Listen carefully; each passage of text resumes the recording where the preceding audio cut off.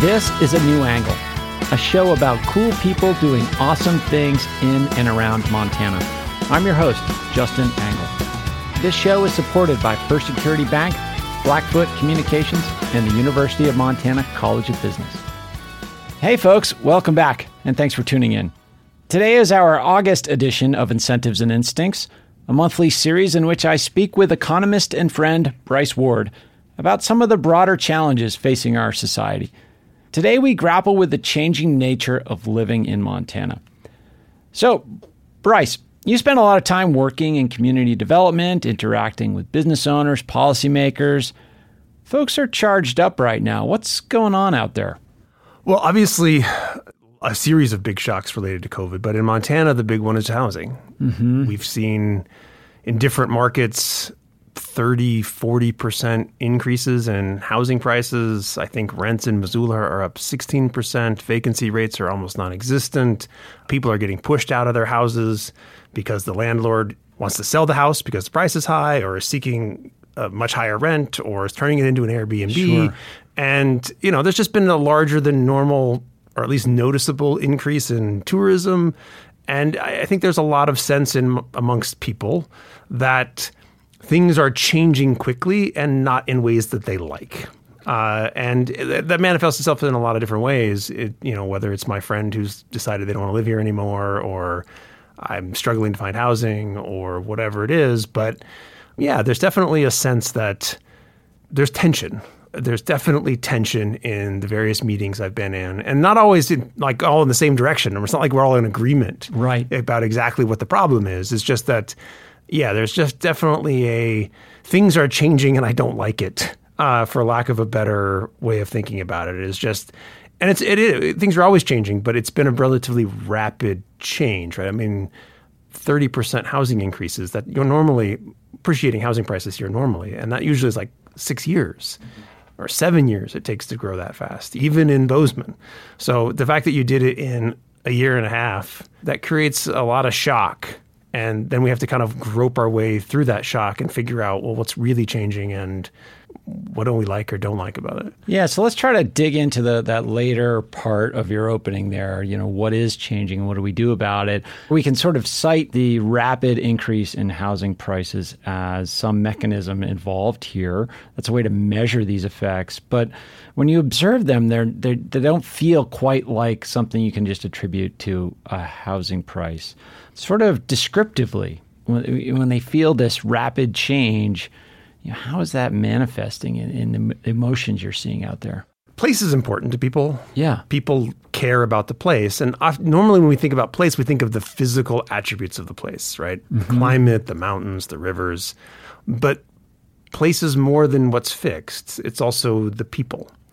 And I think the way it most often manifests itself is, well, there's either more people and or different people running around. And not just there's the new people, but also some of the old people have left or are leaving. There's the composition, right? So there's both how many people are around, but also who's around.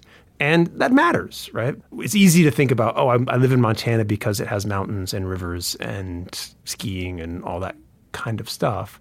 But other places have that as well. And, so at some point it does boil down to people choose where to live in part because of the other people that are around. Obviously, most often that's your family. Right. People place a very high premium on living near family. And what do we know about Montana in terms of some of these family dimensions, in terms of young people who leave? How close are they living to their parents? What do we know about Montana versus other places in the country? Okay, so Montanans are less likely to live super close than other people who live in the East. Yeah. Particularly in the Midwest.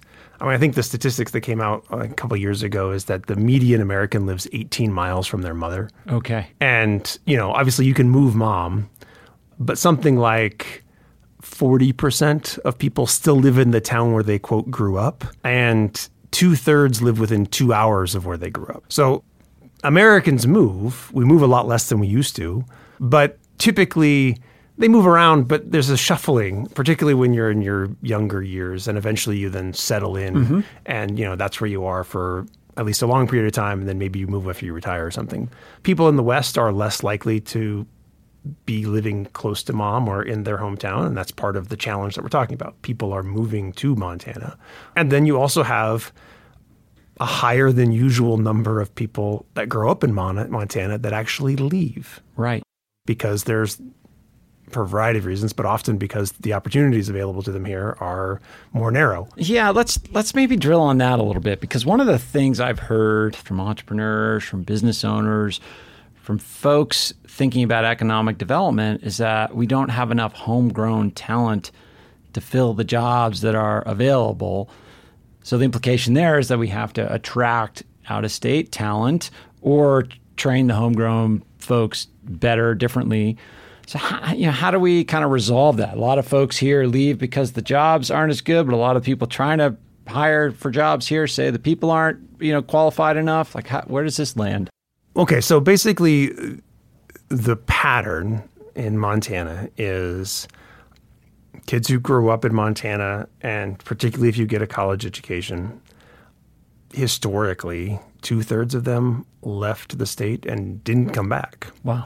We import enough to almost, but not quite, balance out those who leave. We don't have a ton of net brain drain. We have a lot of gross brain drain, but we bring back different people, and they almost get us back to exactly where we would be if all the natives stayed. Okay. Right? So that's basically, and again, this is all about college graduates, which is, a subpopulation. But, sure. But that's the basic pattern, right? And then, there's this constant shuffling of, because, every year about 5% 4% of Montanans, 5% of Missoulians, 7% of people in Gallatin County moved there from out of state in the last year. And those numbers are high relative to other states. Yeah. I mean, typically, so in the lowest states are about 2%, typical states like 3%, but almost a fifth of those people are native Montanans coming back. It's the story of how I ended up here, right? Right. I married a Montanan who did not live in Montana during her 20s,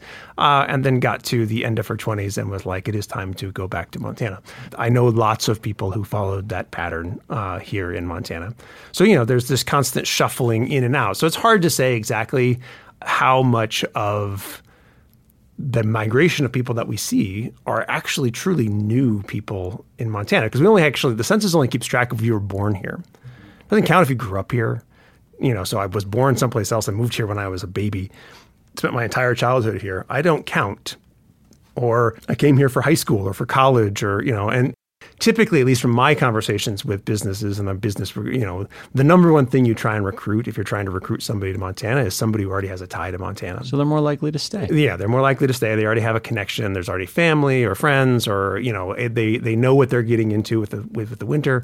They're kind of, and they're motivated to be here. And so that's kind of the normal pattern of shuffling that we've seen.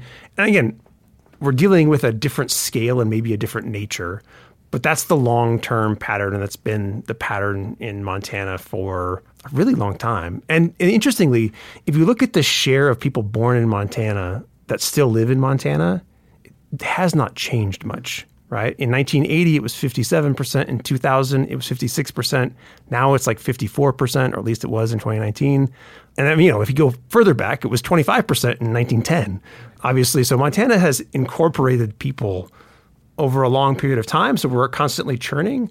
But in recent decades, and literally my whole life, that share of people born in Montana that, or at least tell the census that they were born in Montana, that still live in Montana, now maybe they're lying to the census, but using that data, we've kind of got a baseline there. So we've got this changing composition factor. We've got growth in population, which we're learning more and more about.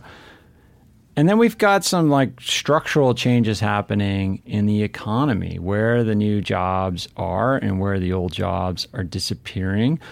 All of these kind of roll up into contributing to this pressure on housing prices, upward pressure, and we're not building new housing supply at a rate to keep up with a lot of these changes. Yeah, certainly not with the short run change, right? Right. So when you take, at least anecdotally, we don't have awesome data. We have a little bit of data, but essentially what you have is COVID hits. Two things happen.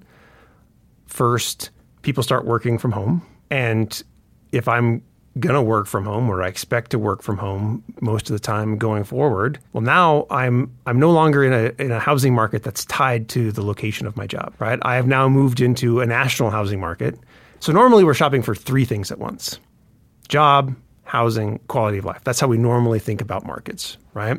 Now, in places that have a really appealing quality of life, there's a historically relatively small group of truly footloose people. They didn't need a job, right? So those are retirees.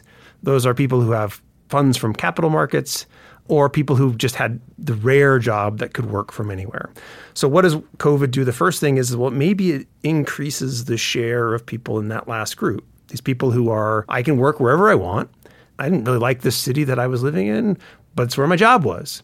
And now I'm like, well, I don't have to live in this city anymore. I'm going to go find the actual place that I think I want to live, and I'm going to live there, right? So that's the first increase in demand that we've had in the short run. We've had an increasing group in that middle group, the people who can, had money to live wherever and bought second homes or whatever it is.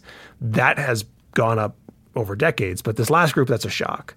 The other thing that happens simultaneously is, so it used to be that there was kind of this tension between what we call consumer amenities, so urban amenities like theater and concerts and restaurants, and rural amenities like mountains and rivers and streams and space. And obviously during COVID, those urban amenities have become almost worthless. There have been no concerts. There have not been sporting events. There have not, you could go to a restaurant, but it was a little different. And we've also seen a relative change in the value of what places like Montana offer, or historically we have our advantage in, versus what the big city had to offer. Now, some of that will hopefully maybe mitigate over time. But again, if I'm making a decision now, a lot of people are pretty short. It's like, I don't care about those anymore. Let me go do with those. Now, we'll see where it equilibrates over the long run. But that's what's pushing people into Montana. And again, well, what's the mechanics here? We only have a certain number of houses, and we only build so many at a time. We don't have, in theory, we could ramp up that production capacity, but given the price shocks in that sector, hasn't happened. So we essentially have a fixed supply of housing. We now have more people who want to buy these houses. This is just simple scarcity, straightforward right? Market dynamics. Right? So we have simple market dynamics and now it's essentially like, well, here's the scarce good, a house in Montana, or, housing unit in Montana. And well, there's demand, and then the suppliers are raising the price to try and make that equilibrate somewhere. But this creates the problem, right? Or one of the two problems. So one is that there's now more people, because there used to be vacant units, and now there just aren't, right? So that's the more people side of things. But in terms of rising prices, and fairly rapidly rising prices, well, there's a war now. So there's a housing unit, and a bunch of people are bidding for it or trying to get it. And the market doesn't care, typically, who you are. It cares what are you willing to pay and what are you able to pay. The problem becomes there are limits in what some people are able to pay. And you have to put both of them together, because, I want to stay here, but am I able to stay here? And, that's where a lot of the tension that I'm hearing out in the community comes from. Is it's not people necessarily, quote, choosing to leave, as much as it is them feeling like they've been pushed out. We'll be back to our conversation with economist Bryce Ward after this short break. A New Angle is supported by First Security Bank, Blackfoot Communications, and UM's College of Business. Access to capital, broadband, and education are three ingredients any community needs for success. Build it, bike it, ski it, hike it. Come be a part of the process for creating a new and better Marshall Mountain, as the city embarks on a journey to bring the beloved Missoula Mountain into public ownership. Parks and Recreation will host a community celebration at Marshall Mountain on September 12th from 1 to 4 p.m. Residents will have a chance to tour the site and learn how to become involved with the planning for the future Marshall Mountain Recreation Area. Check it out. Hi, this is Joe Anderson. I am the CEO of Reflex Protect, and you're listening to A New Angle. I'm speaking with economist Bryce Ward about the state of discontent here in western Montana. Well, a couple of the things that I'd like to just draw out there. I mean, you mentioned job mobility as a variable that was sort of, accelerated during COVID. There was a time where those jobs you mentioned that were mobile. And when you mention that, I'm thinking artists and writers and sort of these sort of professions that have some sort of cultural significance within a community. Those are the sorts of jobs that you can kind of take anywhere. And now those sorts of jobs and the sort of incomes that they produce or don't produce are competing in a market with people that can bring their job from Silicon Valley or from Wall Street or from Madison Avenue, wherever it is.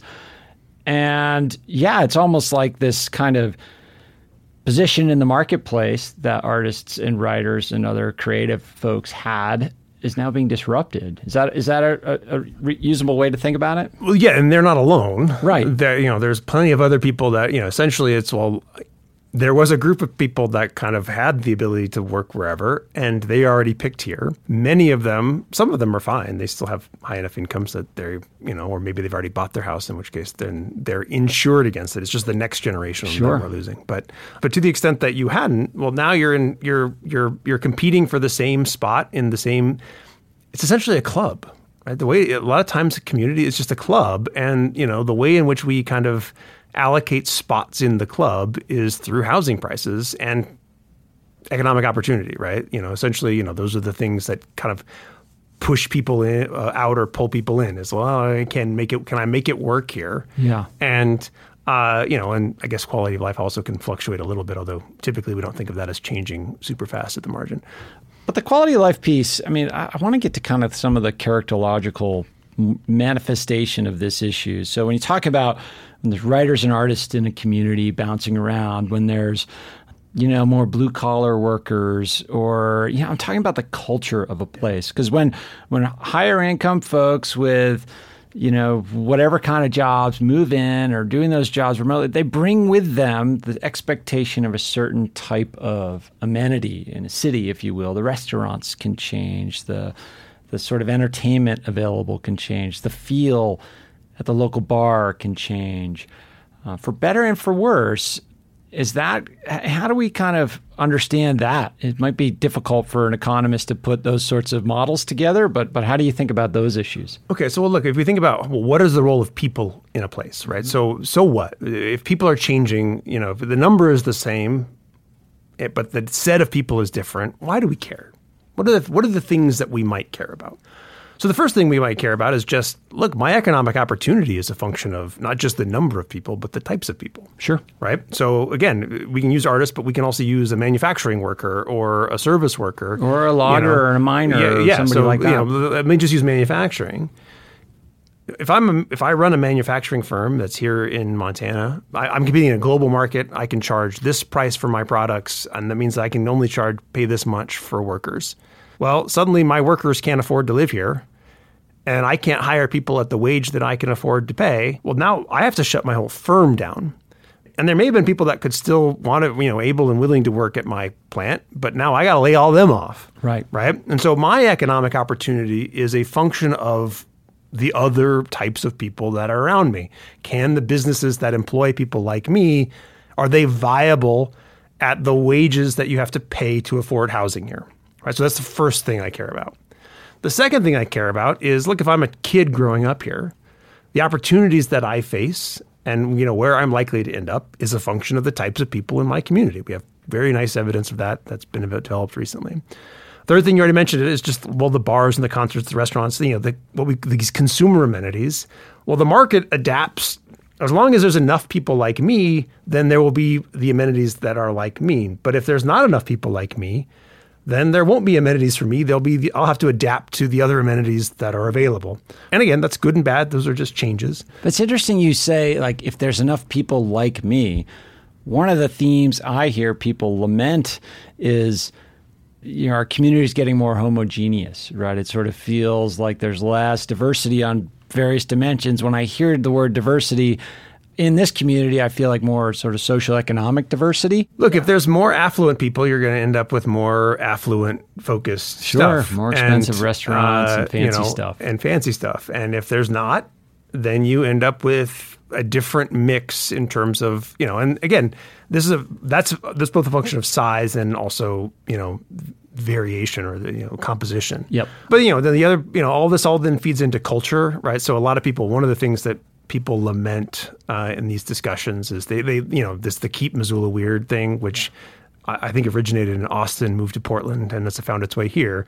So clearly, again, this is not a new phenomenon. But that's all, that phrase, it is fundamentally about this thing, which is the fundamental problem that exists not just in Montana, but in a lot of communities in the West, which is at some point, it was a low-cost, nice place to live. People kind of created a culture here that had this nice mix of things that people liked, but those things aren't fixed. They're dependent on the set of people. And as you push those people out by letting housing prices rise, if you can't accommodate them through more supply and keeping housing prices low, which creates a different set of problems, then you lose some of those elements, or people lament about New York City too, to be honest, right? Oh, yeah. The golden days of the 70s, which lots of people think of as the dark period of New York City, was also a great period for artistic endeavor and culture and all this kind of stuff. There's this tension that's fundamentally there. And, the last place it manifests itself is in politics. If the set of people changes in your community over some period of time, obviously, it's important to remember, it doesn't change that much overnight. The vast majority of people that live here are going to be the same people that were here 2 years ago. But but that's the last thing that people can cause tension as communities change is what ideas about how things work are these people bringing, and how is that going to change how public services are offered, or what kind of things we're going to support, and or what policies we're going to implement. And so all of those things, those are the so what of changing composition. And those are all real, right? Those are all definitely real fears that the place changes with the people. The question is are we okay with that? Or do we want to, not let it change? But Well, what is our choice? What does the not let it change look like? Does it look like building a ton of housing really fast? Well, there's going to be plenty of people that say, that's bad. I don't want more people in my space. I mean, it's just a function of crowdedness. So how do you, outside of building a wall and sort of disbanding any market function, how do you preserve the aspects of the community that people seem to be most upset about changing? Yeah, I desperately tried to find this. So in 1970, there was, in Los Angeles, there was a commission about planning and growth or whatever it was. And there's a memo somewhere, which is things that they heard from people about how to deal with this, right? And they included things like build a wall or shoot people. And, it was keep people out. And it was well, we don't have any ability to do that. Yeah. But the reality is that at the margin anyway, the bulk of the pressure is just the market pressure. So you have basically two options, right? You can let more people in, right? And that allows you to, keep their housing prices down. You're not pushing people out. It allows you to keep the diversity of people, your friends, your family that you're concerned about having to leave. Well, they'll still be able to live here if they want to, but you're just pushing the price change into quality of life or economic opportunity. And in particular, saying, well, what happens if I let more people in? Well, there's going to be more people on the river. There's going to be more people at the trailhead. There's going to be more people on the road. There's going to be more people at the restaurants. It's going to be harder to get a ticket to Logjam. It's going to be, all of that comes with more people. So there's essentially two things that people don't like. I don't like more people, and I don't like the set of people to change. But if you're somebody who doesn't like either of those things, you're at war with yourself. Yeah. Because the only opportunity to alleviate one is through sacrificing the other. And so the challenge is well, where's the middle ground? How do we try and figure out what's the agreement that we can kind of live with in terms of, we're going to have some people that get pushed out, but we're going to keep this set of people, we're going to keep housing prices at maybe a level that we can kind of live with, and economic opportunity and quality of life, and you got to pick who you want to be, pick the battles that you want to fight. Because if you don't actually make a decision, usually what ends up happening is you just kind of keep doing what you're doing. And ultimately, over the long run, the trajectory that we've been on in at least some parts of Montana has been, it's just going to get more expensive, right? So you can either act to fight against it getting more expensive, or you can, essentially what we've selected into is a modest population growth, but more than modest housing price growth. And if that's okay with you, then we're just accepting that 20 years from now, the parts of Montana that are at the forefront, the front line of the increase in demand for place, they're just going to be different. They'll be richer. They'll be more unequal. I have different preferences, but though I recognize that is my own preference, right? It's not because it's absolutely wrong for somebody to say, no, I would much rather live in a homogenous community of affluence, right? Lots of people like that. Mm-hmm. Lots of people choose that.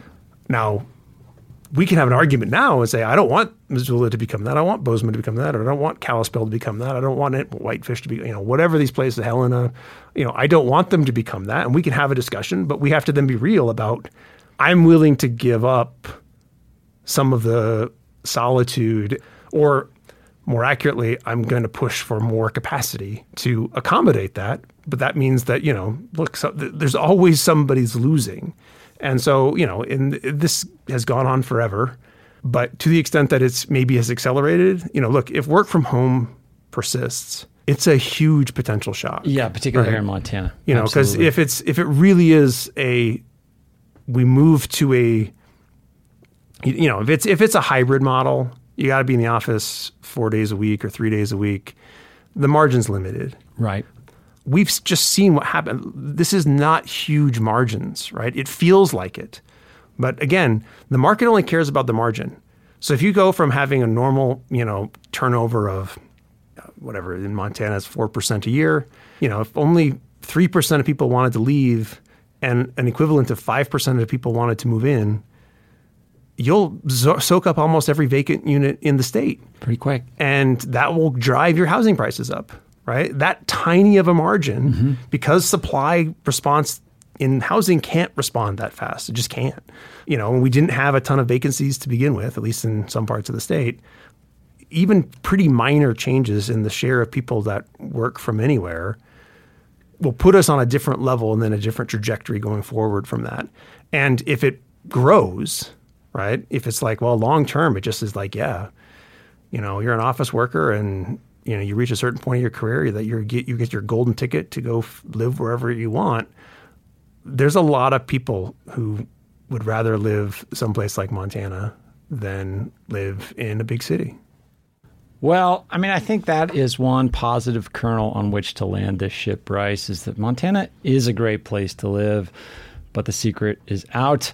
I don't know if we've solved any problems in this conversation, but I think you've helped us sort of understand why some of these changes are happening and maybe how we can go about thinking about them more intelligently to, if we want to be good citizens of this community, this gave us some tools to do just that. Thank you, Bryce. Thanks for having me.